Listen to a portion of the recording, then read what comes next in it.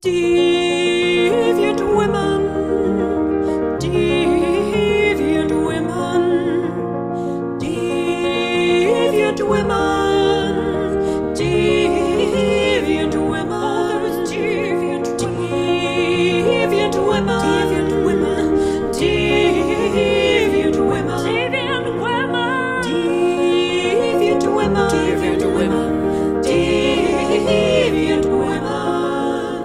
Hello and welcome to Deviant Women. This is the podcast where we talk to you about deviant women from history, mythology, literature, and contemporaneity. My name is Alicia, And I'm Lauren.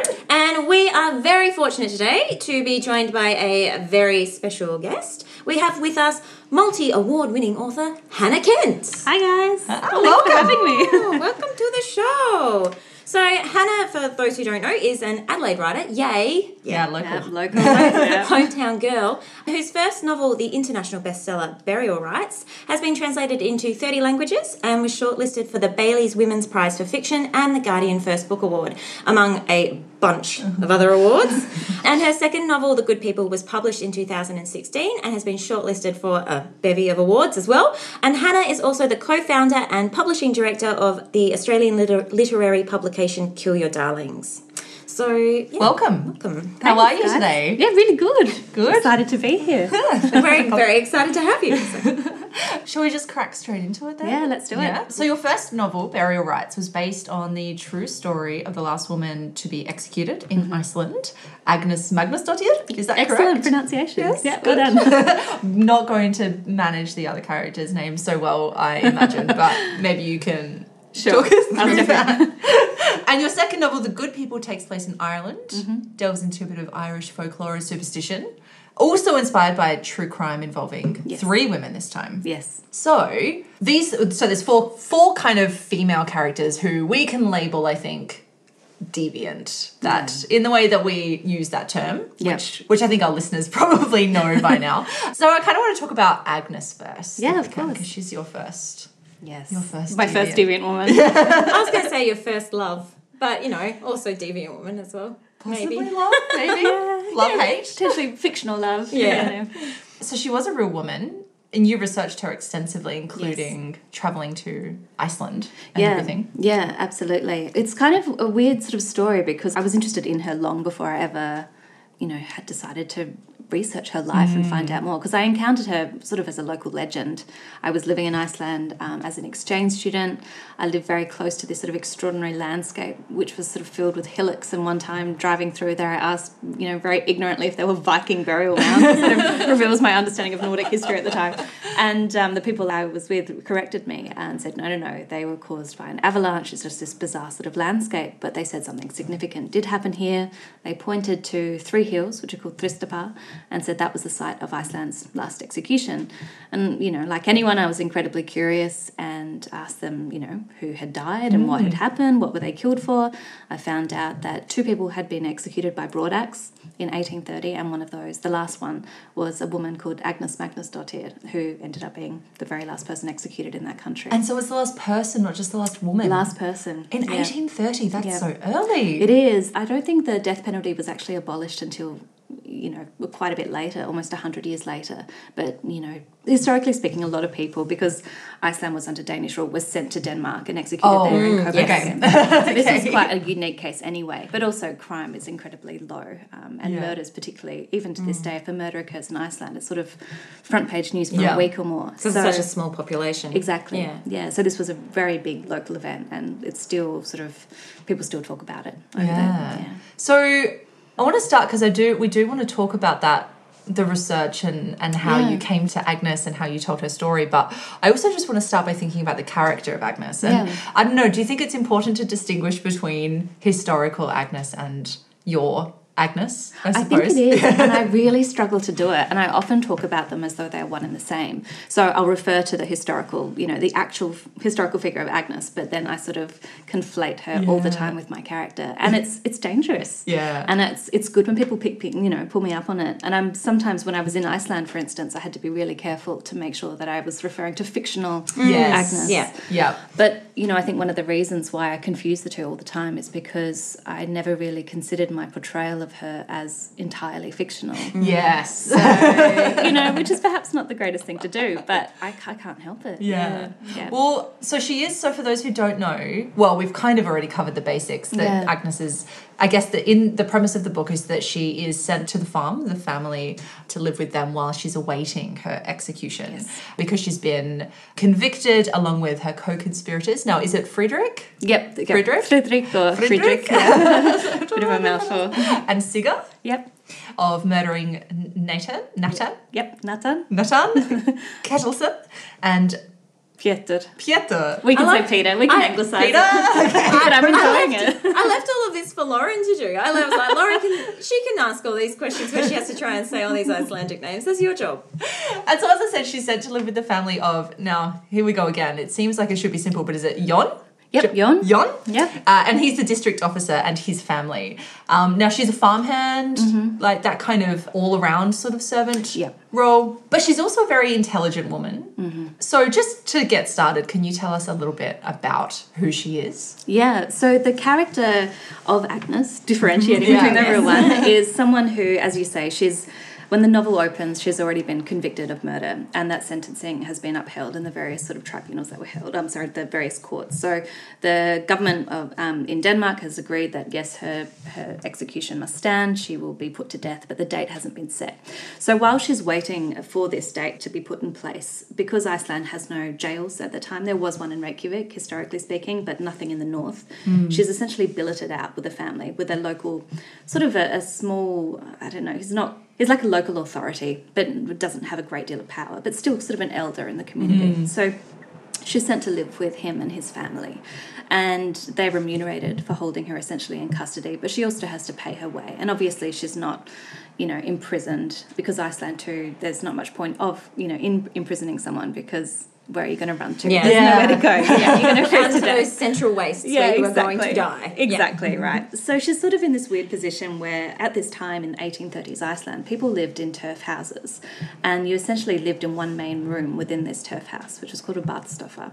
So this is incredibly confined, close quarters with this family. And what I wanted to do in writing the novel was explore the ways in which this family, who perceive Agnes originally as the rest of the community does, as this murderess, as this deviant woman, as an evil woman, and how inevitably as the time passes and they're forced to see her as a human. And so in doing so, explore what I perceive to be the ambiguity of this character, essentially her goodness, but her, bad behaviour, but also her humanity and the way in which her choices were necessarily influenced by the sort of broader socio-cultural, political context in her life. So that's really sort of the opening of the story. And another significant element is that Agnes is attended by a priest who ostensibly is there to, get her to confess, to prepare her for her death, to make her sort of, going to the kind of acts willingly. Yeah. And of course, their relationship changes. And this is very much based on the nature of the relationship between the real historical Agnes and the real priest.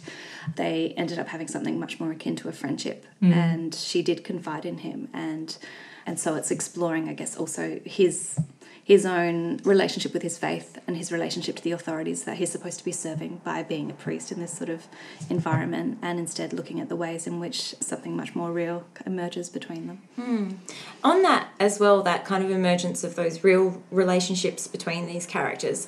Another interesting sort of dynamic that there is in the house as well is with the other women who also live in the house. So we've got Margaret and her two daughters as well. So that kind of becomes quite a complicated relationship with those characters who perhaps start to perceive her as maybe more innocent, those characters who do condemn her and believe in her wickedness, in her deviancy. Also in thinking about that sort of isolation, that world in which these women live, do you think that there is some sort of necessity to that dynamic, that perhaps some women did feel that need to kind of bond closer together because of the dangers, I suppose, that are all pervading for women in these kind of situations, and how those sort of different dynamics develop between those women? I wouldn't say that they bond in the book because, they're commonly held womanhood. Yeah. I think, if anything, particularly the mother in the book, she's a real counterpart to Agnes, because at this time in Iceland, women actually held a great deal of power compared to lots of other parts of Europe and Scandinavia and Nordic countries. They were allowed to hold property. They could be sort of quite independent, comparatively speaking. They had a lot of sway, and this is, historically true since medieval times, and we can see that in the sagas. Women feature quite a great deal. And so Margaret is someone who has essentially, even though her husband is the district officer, she is the matriarch of that family. She has a lot of power. People respect her within the community. She also fulfills a lot of the socially accepted roles for women. She's a farmer's wife. She's a mother. She's a mistress to the other farmhands and servants which work there. And Agnes, on the other hand, is not that at all. She's not a mother. She has no kinship ties whatsoever. She's completely isolated because she was born out of wedlock, and her mother abandoned her when she was 5 years old. And all these facts are true. That's based on the real sort of biological story of this woman. And she also cannot hold land because she's not married. This was an actual sort of law in place at those times. So she's essentially a pauper. So while I think those differences between them initially mean that they find it quite difficult to relate to one another, but I think for me as a writer, it was interesting to examine that relationship and to show that had Agnes's external circumstances been different, she might well have been exactly in Margaret's position, because they're not so dissimilar in temperament. They're both quite ambitious, they're both very stubborn, they're willful women, but it's just that one had, I guess slightly better circumstances, had more support, had a family around her, was able to sort of attain that level of independence that Agnes so craves in her life, and which led her to make some very poor decisions. And do you think that maybe that kind of element of them actually really kind of being quite similar is, I think, also kind of reflected in the two daughters? Yeah. The two daughters, Lorga and Stina? Yeah, Lorga and Stina. Lorga and Stina. They have very different reactions to Agnes as well. And I suppose in some ways they kind of both share the similarities with Agnes in being more willful, headstrong, intelligent. Yeah. But also perhaps perceiving some of the ways that maybe does subvert some expectations of what gender means, and so therefore what being a woman, ideal woman, means. And so then also kind of jealousies arise perhaps around the way that the relationships in the house are formed. That's true. I think both sisters, they're very different, and their difference is largely drawn from a historical record I found. There used to be this thing called the Salnaregister, or the Register of Souls, which was essentially an early census. The local priest would go around and he would write down the head of the family at the farm and everyone residing there, their age, what their relationship was to the head of the household, their level of literacy, and also just a few comments on their character. And I found the entry for basically at the time when Agnes was living with this family, and obviously was incredibly interested in her character report, which was simply one word, and it was blandath, which means mixed. Mixed. Oh my god! Which you can imagine, I just wrote that in my notebook. What does that mean? So many exclamation marks after it. But then when I looked at the sisters, the elder one was described as, she's good, she's literate, she's fine, But the younger sister, he'd written Fraubeid next to it, and the sort of translation is the equivalent of him being like, she's awesome. This gosh! And I was like, well, that's really interesting. That's an interesting dynamic. I have a younger sister and we're very different. And so I was like, well, that's something that's kind of too rich to not explore. But I wanted to also look at the ways in which both sisters kind of use Agnes as a way to kind of create their own identity. So, for instance, the younger sister, the one who was Fraubeid, she looks to Agnes as an example of what she is not.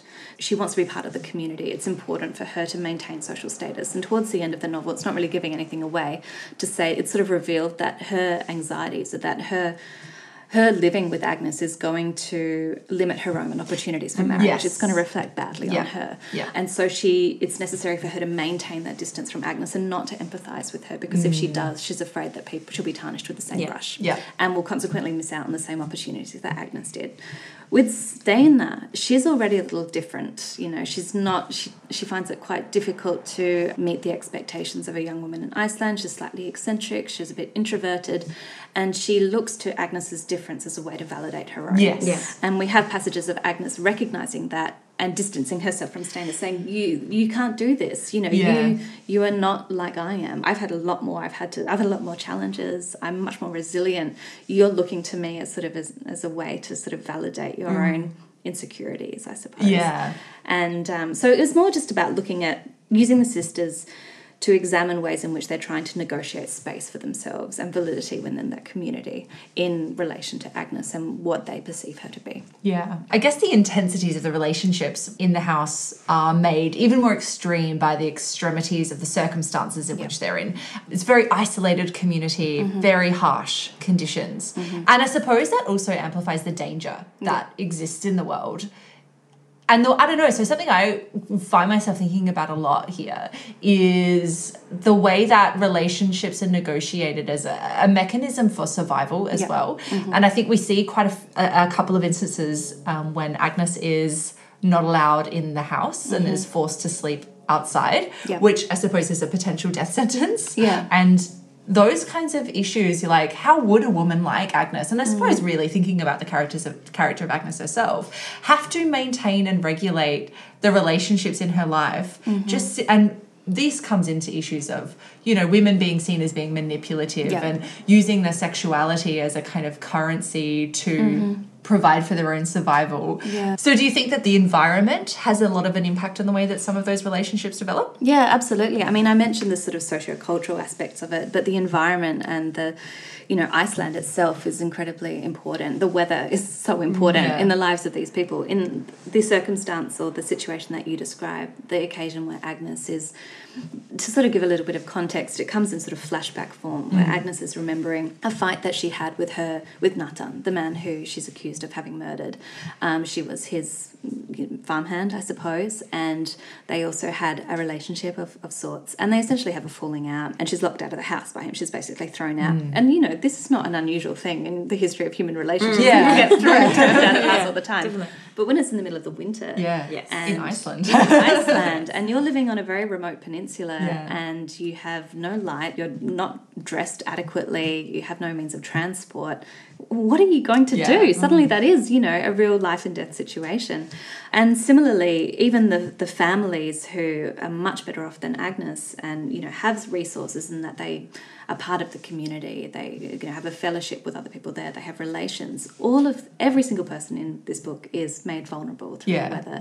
You know, they have a bad harvest, or suddenly people starve to death. This is the time when people ate their shoe leather for want of nothing else to eat. Wow. And there's a really interesting story that I found out after I wrote the book. The family of Friedrich Sigurdsson, the other person who was executed, the winter after he was executed, that family was sort of, I don't know, kind of admonished, I suppose, by the community, and no one really sort of spoke to them and no one visited them. So they were sort of outcast, just temporarily speaking. However, that winter, the fire went out and they had no means of generating more fire, and they nearly all froze to death because no one was visiting them. Oh my gosh. So this is the sort of place where these things happen. Yeah. So, and that's something, again, that I wanted to explore by having the focus of the novel on this time that Agnes spends with the family, is that as much as they don't have a choice in looking after her, they also come to need her. She's someone who assists with the harvest. She has some knowledge of herbal knowledge, which she learned from Nathan, which she then applies. And, to basically look at them all as vulnerable, even the district commissioner. And because that speaks to that sort of necessity of kinship and that necessity of having to rely on who is in the community. Yeah. In those conditions where, yes, as you say, it's your life is on the line. Yeah. Because getting put out of the house, it's not like you can walk to the neighbours and just knock on the door and be like, can I come in for the night with you guys? Because then who knows where the next neighbour lives, you know? Yeah. But also, I think, thinking about those sorts of different relationships as well. Agnes herself, I mean, she grew up moving from farm to farm because her mother kind of went through the same thing as well. So I guess we were sort of wondering as well about that kind of this gendered sort of, perhaps not violence so much, but these gendered cycles that sort of are perpetuated. And because, as you said, because of her mother's position, it then reflects on her, which then, of course, so it is this cycle that goes on and on and on. But, I mean, is there any way out for her? You know, would there have been any way out for her otherwise? It's an interesting, I know exactly what you mean. There's, so I think it's worth stating up front that being a farmhand was not an unusual situation. So even children of quite established families, it was very common for them to be essentially fostered into other families and for them to work. Not everyone went to work as early as someone as Agnes did, who probably would have started working quite seriously from the age of 6 and would have been looking at only doing that unless she had earned enough money or met someone who had enough money for them to purchase a bit of land or at least sort of a tenancy, and then they would have been permitted to marry. And then she would have been mistress of her her own home. So this is something that did happen, and people, you know, that was something that she was hoping for, sort of a rise in station. And I think that informs her relationship with Natan, who already has a farm of his own. You know, if she were to marry him, for instance, then she would finally have that independence. So rather than sort of lumping everyone who was a farmhand into the same category, I think this is where the importance of those kinship networks comes in. Because this is a time when everyone knows everyone. If you have a family who's respected or who has lots of connections, you're going to get a good placement, and you're probably going to be left alone there. You're going to be treated really well. If you're on your own, you have no one checking in on you, you don't have a strong network, essentially, particularly as a woman, you have to stay at this place. People could not just swap employment at any time. There were flitting days in February. That was the only time it was legal for you to change abode or to change work. And you needed a good reference often. But at the very least, you were stuck at the place where you were working, unless, you know, and if you got turfed out, where do you go? No one's going to take you on. And so when it comes to that lack of kinship networks, that lack of support, I think that it then becomes slightly more acute for women who were poor, because say, for instance, that you, and this did happen, not everywhere, it wasn't necessarily commonplace, but say that you were sexually abused by the farmer that you're working for. What do? You know, you can't go anywhere. You have to stay there. And often people talk about their lives being made miserable, not necessarily by the farmers, because of course there were a lot of consensual affairs as well with the other people working there, but by often the mistress of the farm. She'd give you all the shit work, and this is what people translate it as, you know, skitter. You know? So, you know, you kind of, and then if you were pregnant, and this is the situation that befalls Agnes's mother, she falls pregnant, you don't know whether the relationship was consensual, whether there was, you know, it was rape, but she falls pregnant, and suddenly she's there looking, she gets booted out of the house, of course, the farm woman doesn't want her there with her bastard child, but then who wants to hire a woman with the child that they have to feed who's not going to be able to work, when everyone, like we said already, is so vulnerable and poor, you know, there's not really a class system here. The difference really lies between who has family and who has tenancy and who doesn't. That's it, really. The only station above that tends to be sort of Danish merchants and the people working for the Danish government, like the judge, the district commissioner of Jutland. So that's where you start to see the way in which people are trapped. It's not necessarily gender, it's not necessarily poverty, it's often at the places where they intersect. A lot of these ideas lead me into thinking about The Good People, then, your second novel, and definitely some resonances in themes there. And so The Good People does pick up on some of those themes in Burial Rites. It deals with those issues of isolated communities, of kinship, themes of justice and injustice as well, but takes place in a similar period of time. So it's set across 1825, 1826. I don't know. Is that right? I'm saying that. I'm like, I think that's right. That sounds. You should know that. I feel you early should know 19th that. century. I know. Yeah. I got very little sleep last night with a crying child, so forgive me if I forget some of the details. No, you're right. Well, I can definitely tell you that's when it takes place. Thank you. So just so you know, that's when your own novel takes place. But it's in Ireland this time. And this novel is much more the story of three different women who are all sort of, I guess, deviant in different ways. I think we can fit them into those categories. And in different ways, they also live on the edges of their own societies as well. So we've got Nora, and she really is a fairly respectable woman to begin with, and has a fairly sort of standard position in the society, in the community, the valley community in which she lives, until tragedy after tragedy befalls her, basically. And she's left alone to look after her grandson. But for a lot of time, Michal, the grandson, he can't speak, he can't walk, and Nora really begins on her own to struggle to look after this child. So she brings in a young girl named Mary to help, and Mary herself is also a character that sits on the outside of the society as well, because she's brought in as a farmhand again, sort of as help from another community altogether.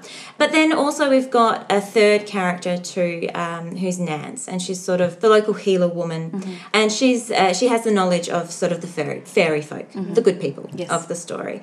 And when questions start to arise about the grandson, who I'm just going to call Michael for the sake of not butchering any Gaelic, about the possibility of him being a changeling from the fairies, then Nance, the local healer, is sort of brought in to put the fairy out of him, basically, is the wonderful terminology that's used. So this is the world that these three women operate in. And so thinking about Mary, as I said, she's perhaps the biggest outsider to this community. So can you tell us a little bit about Mary? I mean, she's a very young girl, and again brought in as help. So this story is also based on real events. So girls like Mary did exist. You know, this was the world they worked in. How was the world for women, or girls, I should say, like Mary? You know, how did they function in different societies and communities that they kind of basically were thrust into? Yeah, Mary in the novel is only 14 years old. She's very young, although she's essentially treated as an adult. She comes from a poor family. They have a lot of children, and because they're poor, as soon as they're old enough, the children are put to work. I actually didn't know any of this about the farm hands and the hired help in Ireland. It wasn't until I was about to go home. I was on a research trip in Ireland, and I had encountered these newspaper articles which described these 3 women involved in these tragic events, and one of them was just described as a servant maid, Mary Clifford. And then I'd been invited to the private library of a museum in the south of Ireland in Killarney, and I was doing some reading about the times, just sort of general settings, background information, all that sort of stuff. And I had the wonderful good fortune of meeting 2 academics who were also using the library. And, you know, they were very friendly men, and we started chatting away. I said, "Oh, what are you researching?" And I said, "Oh, look, I'm looking into fairy folklore and this incredible true story which happened. And, you know, these are the characters," and one of them was a servant maid. And they looked at each other and they said, "Oh, we researched the hired help. That's our area of research." Wow. And so I started telling them what I knew, or what I had found out about Mary Clifford, which was very little, just that she was a servant, essentially, who I didn't know where she came from. I knew the circumstances that she had perhaps played in these events without sort of, you know, giving away any spoilers. And they were the people who said, well, she would have been really young. She would have been a girl, basically. Often, you know, sometimes you might have up to 16, but sometimes children as young as sort of 7 years old were hired out. And they said it was fascinating because they were able to tell me stories and accounts of people who were hired by families, not much, you know, better off than their own were, but they formed incredible friendships, and sometimes they were almost foster children of that family. And of course, lots of other stories as well, where particularly girls were hired out and never seen again. And no one knew what happened to them. So they were able to give me this incredible overview of this, you know, fascinating thing, which was, you know, part of early 19th century Ireland, particularly in sort of the peasant classes, as they're called. So a lot of the information that they gave me informed my representation of Mary as someone who is made incredibly vulnerable by her age and her gender, her separation from her family, but also, you know, is someone who is to some degree independent and has a means of income, has a means of supporting her family, and takes a lot of pride in that. And so that informed my characterization of her. And then the rest of it was just really introducing her as, like you say, an outsider to this valley where all sorts of things are going on. And so the reader naturally, I think, aligns themselves with Mary because they too share the same questions that she has. Yeah. Do you think that there's a lot of kind of resonances between Mary and Agnes? No, I don't actually. No one's ever asked me that before. No, I suppose, you know, obviously they're both farm hands, but Mary does have a family. Yeah. So, and I kind of want to say that she returns to them. It's not necessarily giving away too much of the actual plot, but she's got a family to go back home to. And of course, the family is still vulnerable. They might be split up. We also, I think, as a contemporary reader, are aware that in 20 years' time, the Great Famine's going to come. Yes. And it's people like Mary who suffered, but also people like Mary who emigrated. So we can kind of get a sense of what's, you know, being foreshadowed for her and the people like her. Whereas Agnes, I think, was much more alone. I think she didn't have A family to return to. yeah, just even the love, you know, the emotional support that you get from knowing that there's people there who care for you. I think she was someone who was betrayed consistently by people in her life and abandoned as well. Her own mother left her when she was 6 years old. Her mother probably had to leave her to get work and left her, you know, in what she probably thought was a good family in sort of a foster situation, which fell through. But nonetheless, I mean, from Agnes's point of view, certainly the character's point of view, here I am sort of conflating the two. But, you know, she still reads as abandonment, especially after that continually happening to her, to anyone else that draws close to her. Yeah. And most significantly with Nathan, with him essentially emotionally abandoning her after she goes to live there.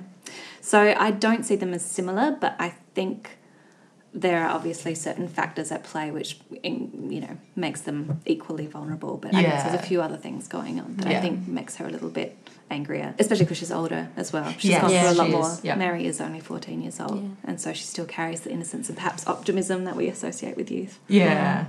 And I suppose as well, I mean, so in terms of that vulnerability of that sort of outsider nature, the other character who does function also as an outsider to this community, but in a slightly different way, is Nance, who is the healer woman. who very literally lives on the boundaries of, you know, of the actual They always wild do. places yeah. and the community itself. And I mean, these are sort of figures that we're always really fascinated Yeah. by as well, who kind of straddle those kind of peripheries. And she knows a lot. Okay, because she's got the knowledge of the fairy folk, but also just that tradition of herb healing, plant healing. So she is a very key character in this way.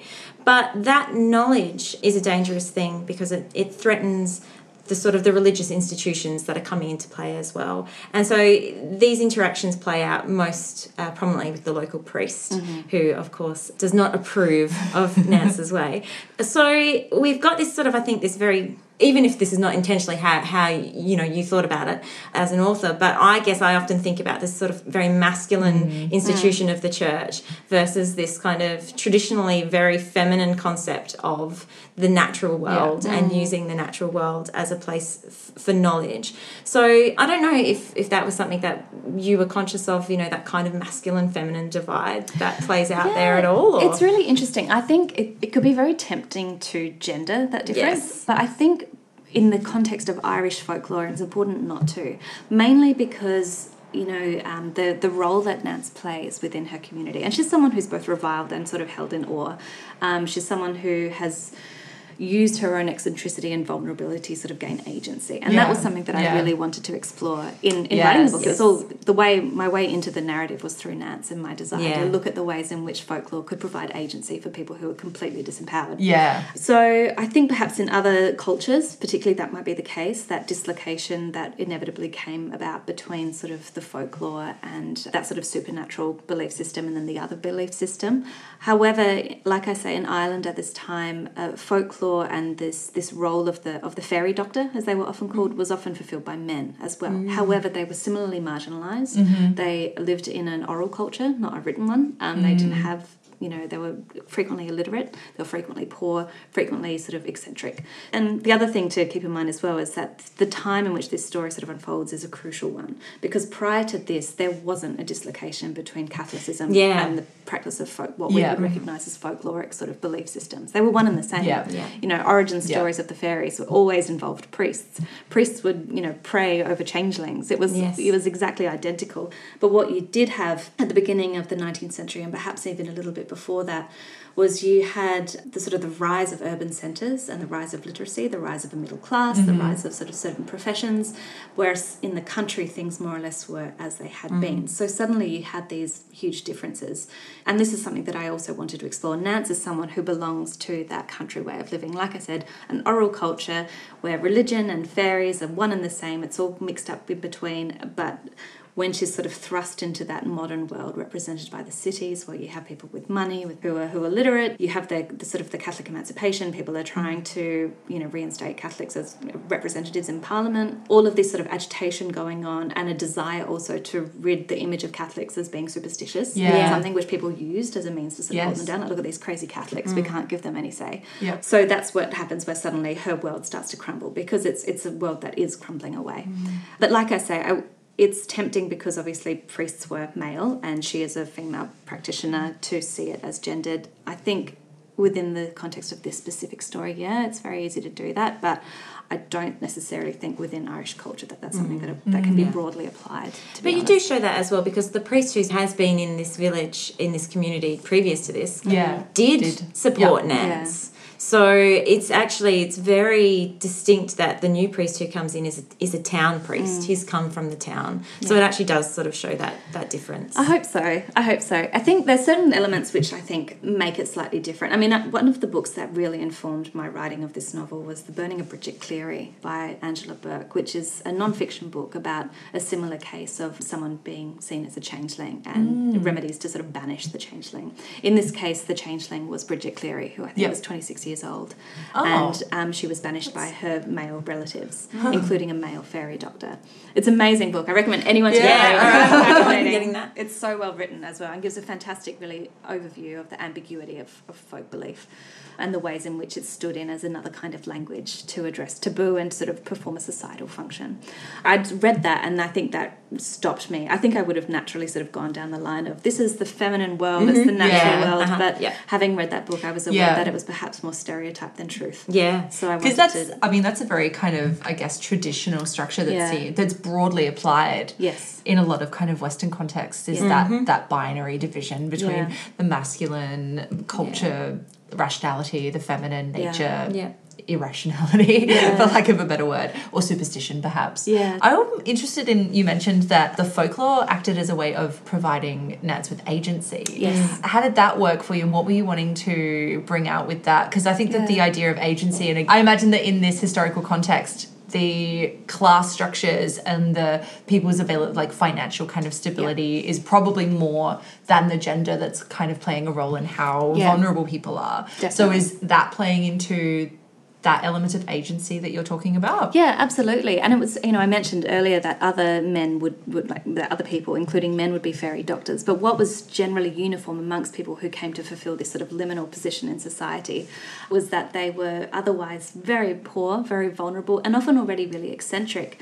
And what often happened was, instead of their eccentricity being sort of another reason that they were further forced out to the margins, they kind of capitalised on everything that made them vulnerable, including their eccentricity or, physical deformities, disabilities, what we would recognise as disabilities now.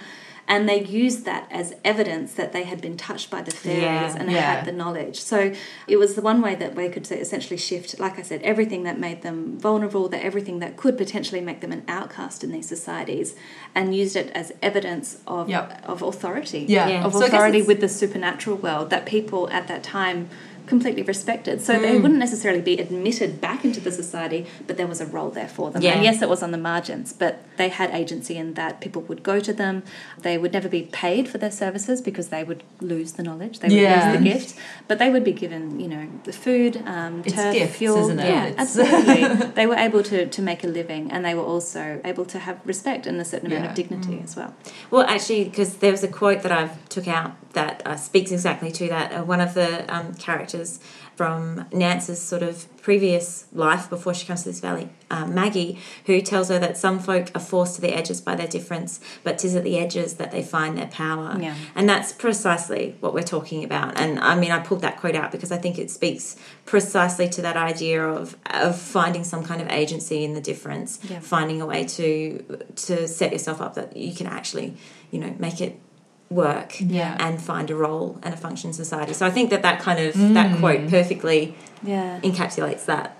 Oh, good. Yeah. Well, that's kind of an easier way to summarise what I've just been rambling on about. But so we've also got Nora as well, who, as I said, has sort of been an upstanding member of the community, basically. But then she's pushed to the extremes by the circumstances that she finds herself in. And she kind of has a fall from grace almost in a way, whereas the other women who part of her life are sort of already a bit further down that food chain a bit, I suppose. Can you tell us a little bit about Nora and about how her role in this community would have been seen?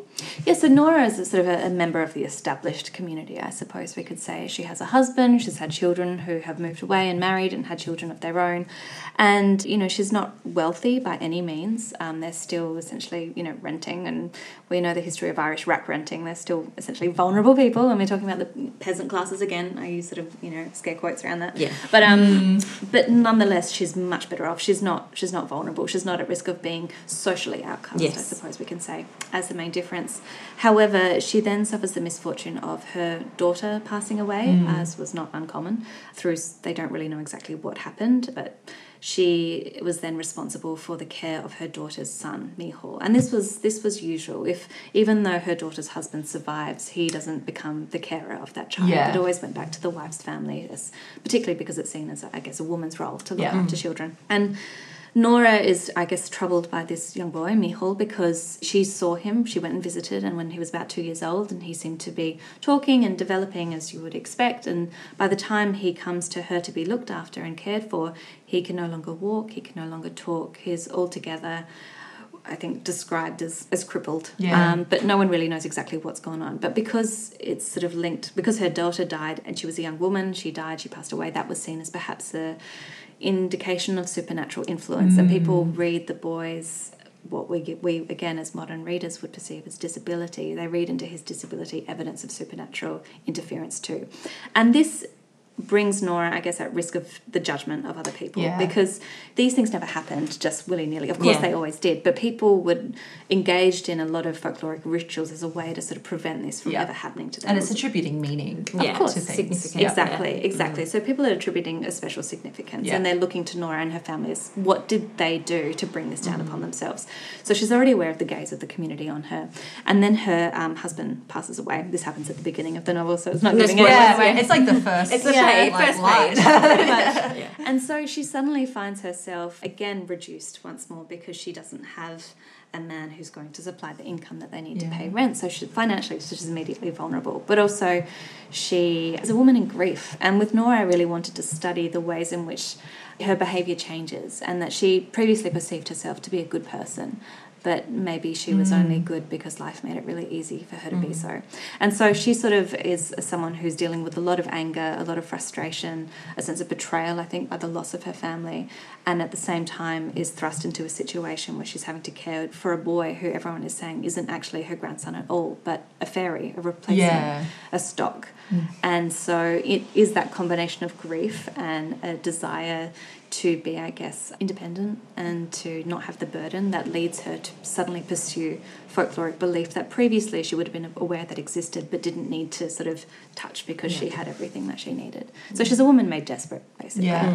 So this kind of ties into, I guess, a lot of the scene setting that reveal for both in The Good People and in Burial Rites, like what the circumstances around these women were. Because, of course, then we get into the issue of criminality, Yes. which is really at the core of both of these novels. And we've touched on how they might have been seen as outsiders or in vulnerable and disempowered positions in life. But I suppose the question is, well, some would argue, I suppose, that doesn't necessarily mean that you should conduct criminal acts. Doesn't just necessarily doesn't- yeah. justify your actions. But is it also, and I suppose we can also ask if it becomes somehow almost inevitable that these kinds of things might happen. I think particularly in The Good People, it's not so much of a conscious we're setting out to commit a crime kind of criminality. It's sort of a snowball effect of fate and chance, and of course their actions do significantly, and we won't give away what happens,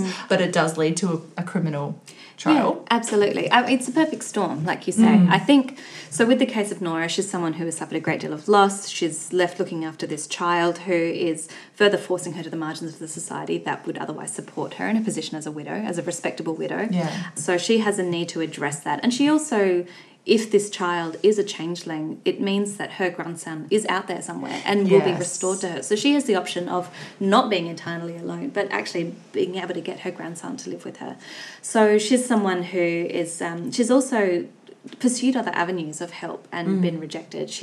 When her husband was alive, they got a doctor in to see the boy, something which would have been hugely expensive, almost prohibitively so back then. And he did nothing but take their money and basically said he's ill-thriven, which is something they called children back then. She goes to the new priest who refuses point blank to practice anything which is remotely sort of outside, his very formal religious sort of duties that he perceives, he's there to fulfill. So he doesn't offer any assistance, and it's only really as a last resort and at the urging of other people that she sees Nance and really goes to see what Nance will say. Nance, on the other hand, is in a situation where she's had this position, she's been able to live quite comfortably, if not, she's still very poor, but nonetheless she's been able to live with dignity and without suffering within this community.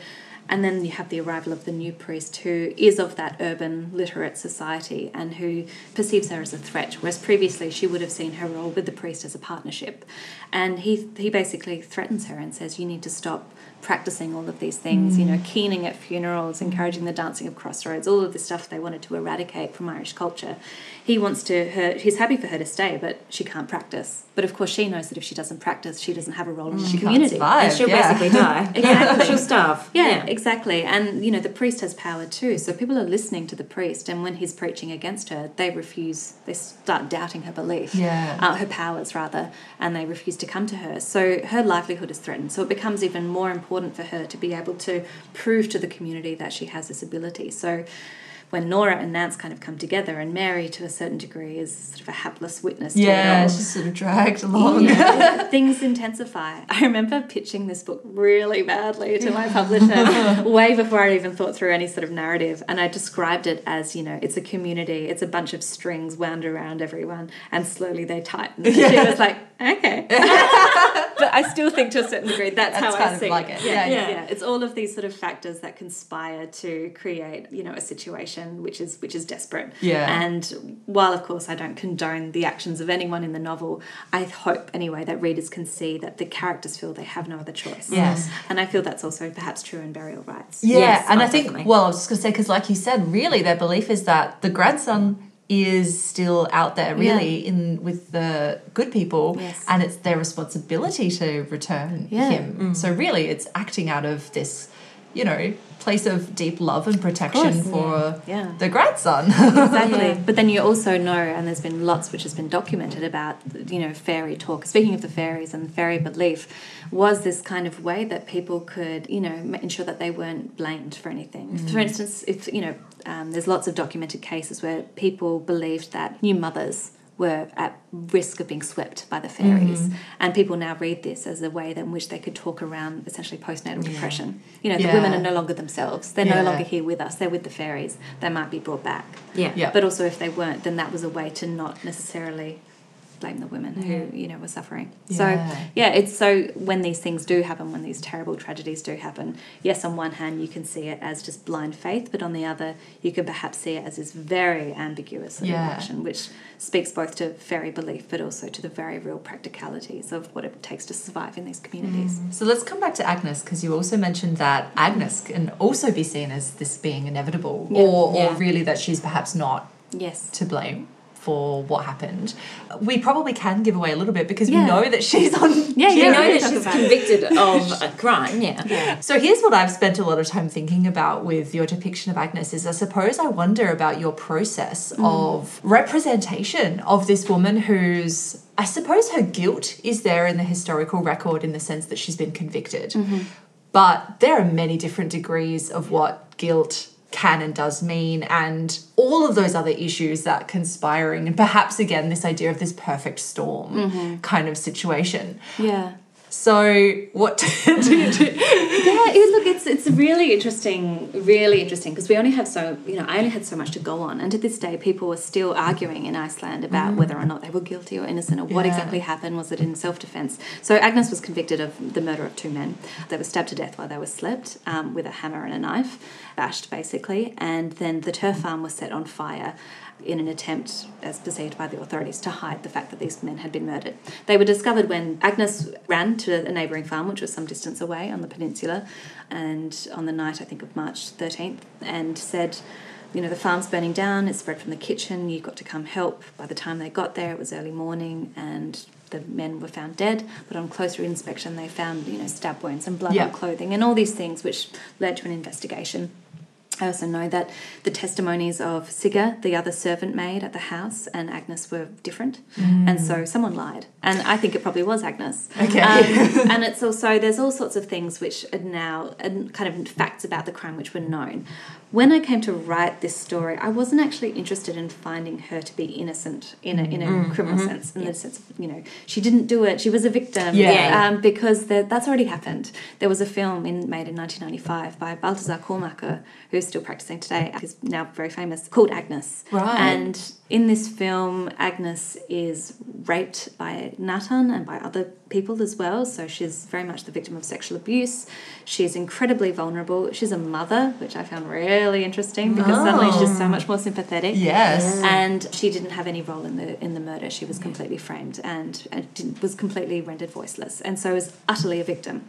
I wasn't interested in portraying her as a victim, as you know, because you're essentially perpetrating the same myth that women Well, are that's right. Yeah, exactly. deviant or they're angels. Yeah, that's Yeah. exactly Yeah. right. You can't be somewhere in the middle. You can't, Exactly. you know. So it went so far in the other direction. And really interestingly, I've since met the actress who played Agnes in that film, Maria Ellingson. She came to the launch of Burial Rites in Iceland. And she was really interesting for a couple of reasons, one of which I probably don't have time to go into, which is all about, you know, feeling the presence of these historical figures very close and drawing on it as part of the creative process. But she admitted to me that she had hoped that it would be a more ambiguous portrayal. And then, for various reasons it wasn't. So that had already happened. So I wasn't interested in portraying her as innocent because I found that just as deeply unsatisfying as I did the representation of her as unequivocally evil. So what I wanted to do was really look at those external circumstances and sort of present her life in such a way. I guess a bunch of things. I wanted to show the way in which the society perceived her at the time, that they did deem her sort of evil and completely wicked and offered her very little empathy, but then contrast that with her own self-perception. None of us think of ourselves as wicked, and so she has this rich interior life, and I wanted to have that there with, the use of a first-person voice, for instance, and obviously examine the relationships, which is something that we've spoken about. But I also wanted to use the facts, to use what is known about that night at the farm when the men died, and to show that she was involved, but not in the way that people might anticipate. There are a few things which inform my representation of that particular scene because, again, without going into it in great detail, it was a really clumsy crime. It was really, really dumb. It was considered to be very much a premeditated act, but there were so many things which spoke to haste. Yes, absolutely. Including, the fact that they couldn't get their story straight. And that it was done on a night which was very damp. If you want to burn down a farm, you would wait. Don't do it in the rain. Right, exactly. So things like that. And the manner in which they were killed. These were people who were accustomed to killing animals. There's one thing, if you could very easily dispatch someone who is sleeping, not sort of wildly stab them. Bashing them with a hammer. Including an innocent bystander, you know. So what happened there, these men were also sleeping in the same bed, which was something that was just a common practice. Beds, there were more people than there were beds. Yeah. So, you wonder whether something happened in the dark. You just don't know. And there is so much evidence, both local legend, written down personal anecdote, just a general understanding, formal reports by priests that Agnes and Friedrich were both very intelligent people. Yeah. In fact, people spoke about how intelligent they were as a way to almost cement their guilt. Yeah. Particularly in the case of Agnes. And with that premeditated cunning. She was really knowing. She was very intelligent. She was known as having quite a sharp tongue. People said that she made friends easily but then lost them, I think, probably because of that. But she was a poet. She was a very well-regarded poet. Really? Yeah. Oh, wow. And is this in contrast to Sigga as well? Because Sigga is sort of represented as being perhaps more of the figure who may have just dumbly gone along with. Yeah, so Sigga was really young. She was only about 16 years old. And it was believed that she had had a affair also with Nathan. We wonder how consensual that was. Yeah. But also she had been made sort of essentially housekeeper over Agnes, and that was something which was glossed over a lot in these accounts. It was so much was made of this sort of love affair that Agnes did this out of, the scorned woman, basically, right? But I think it's really significant that here she was promised a position of certainly more social power, and it was suddenly given to a woman half her age with half as much experience as she did, in a way that was probably quite intentionally meant to embarrass her. Yeah. Anyway, but Sigga was this person who was, quite beautiful, but everyone, again, spoke of how dumb she was. And so, whether that was true or not, but people perceived her as not really having much knowing, as probably being very passive.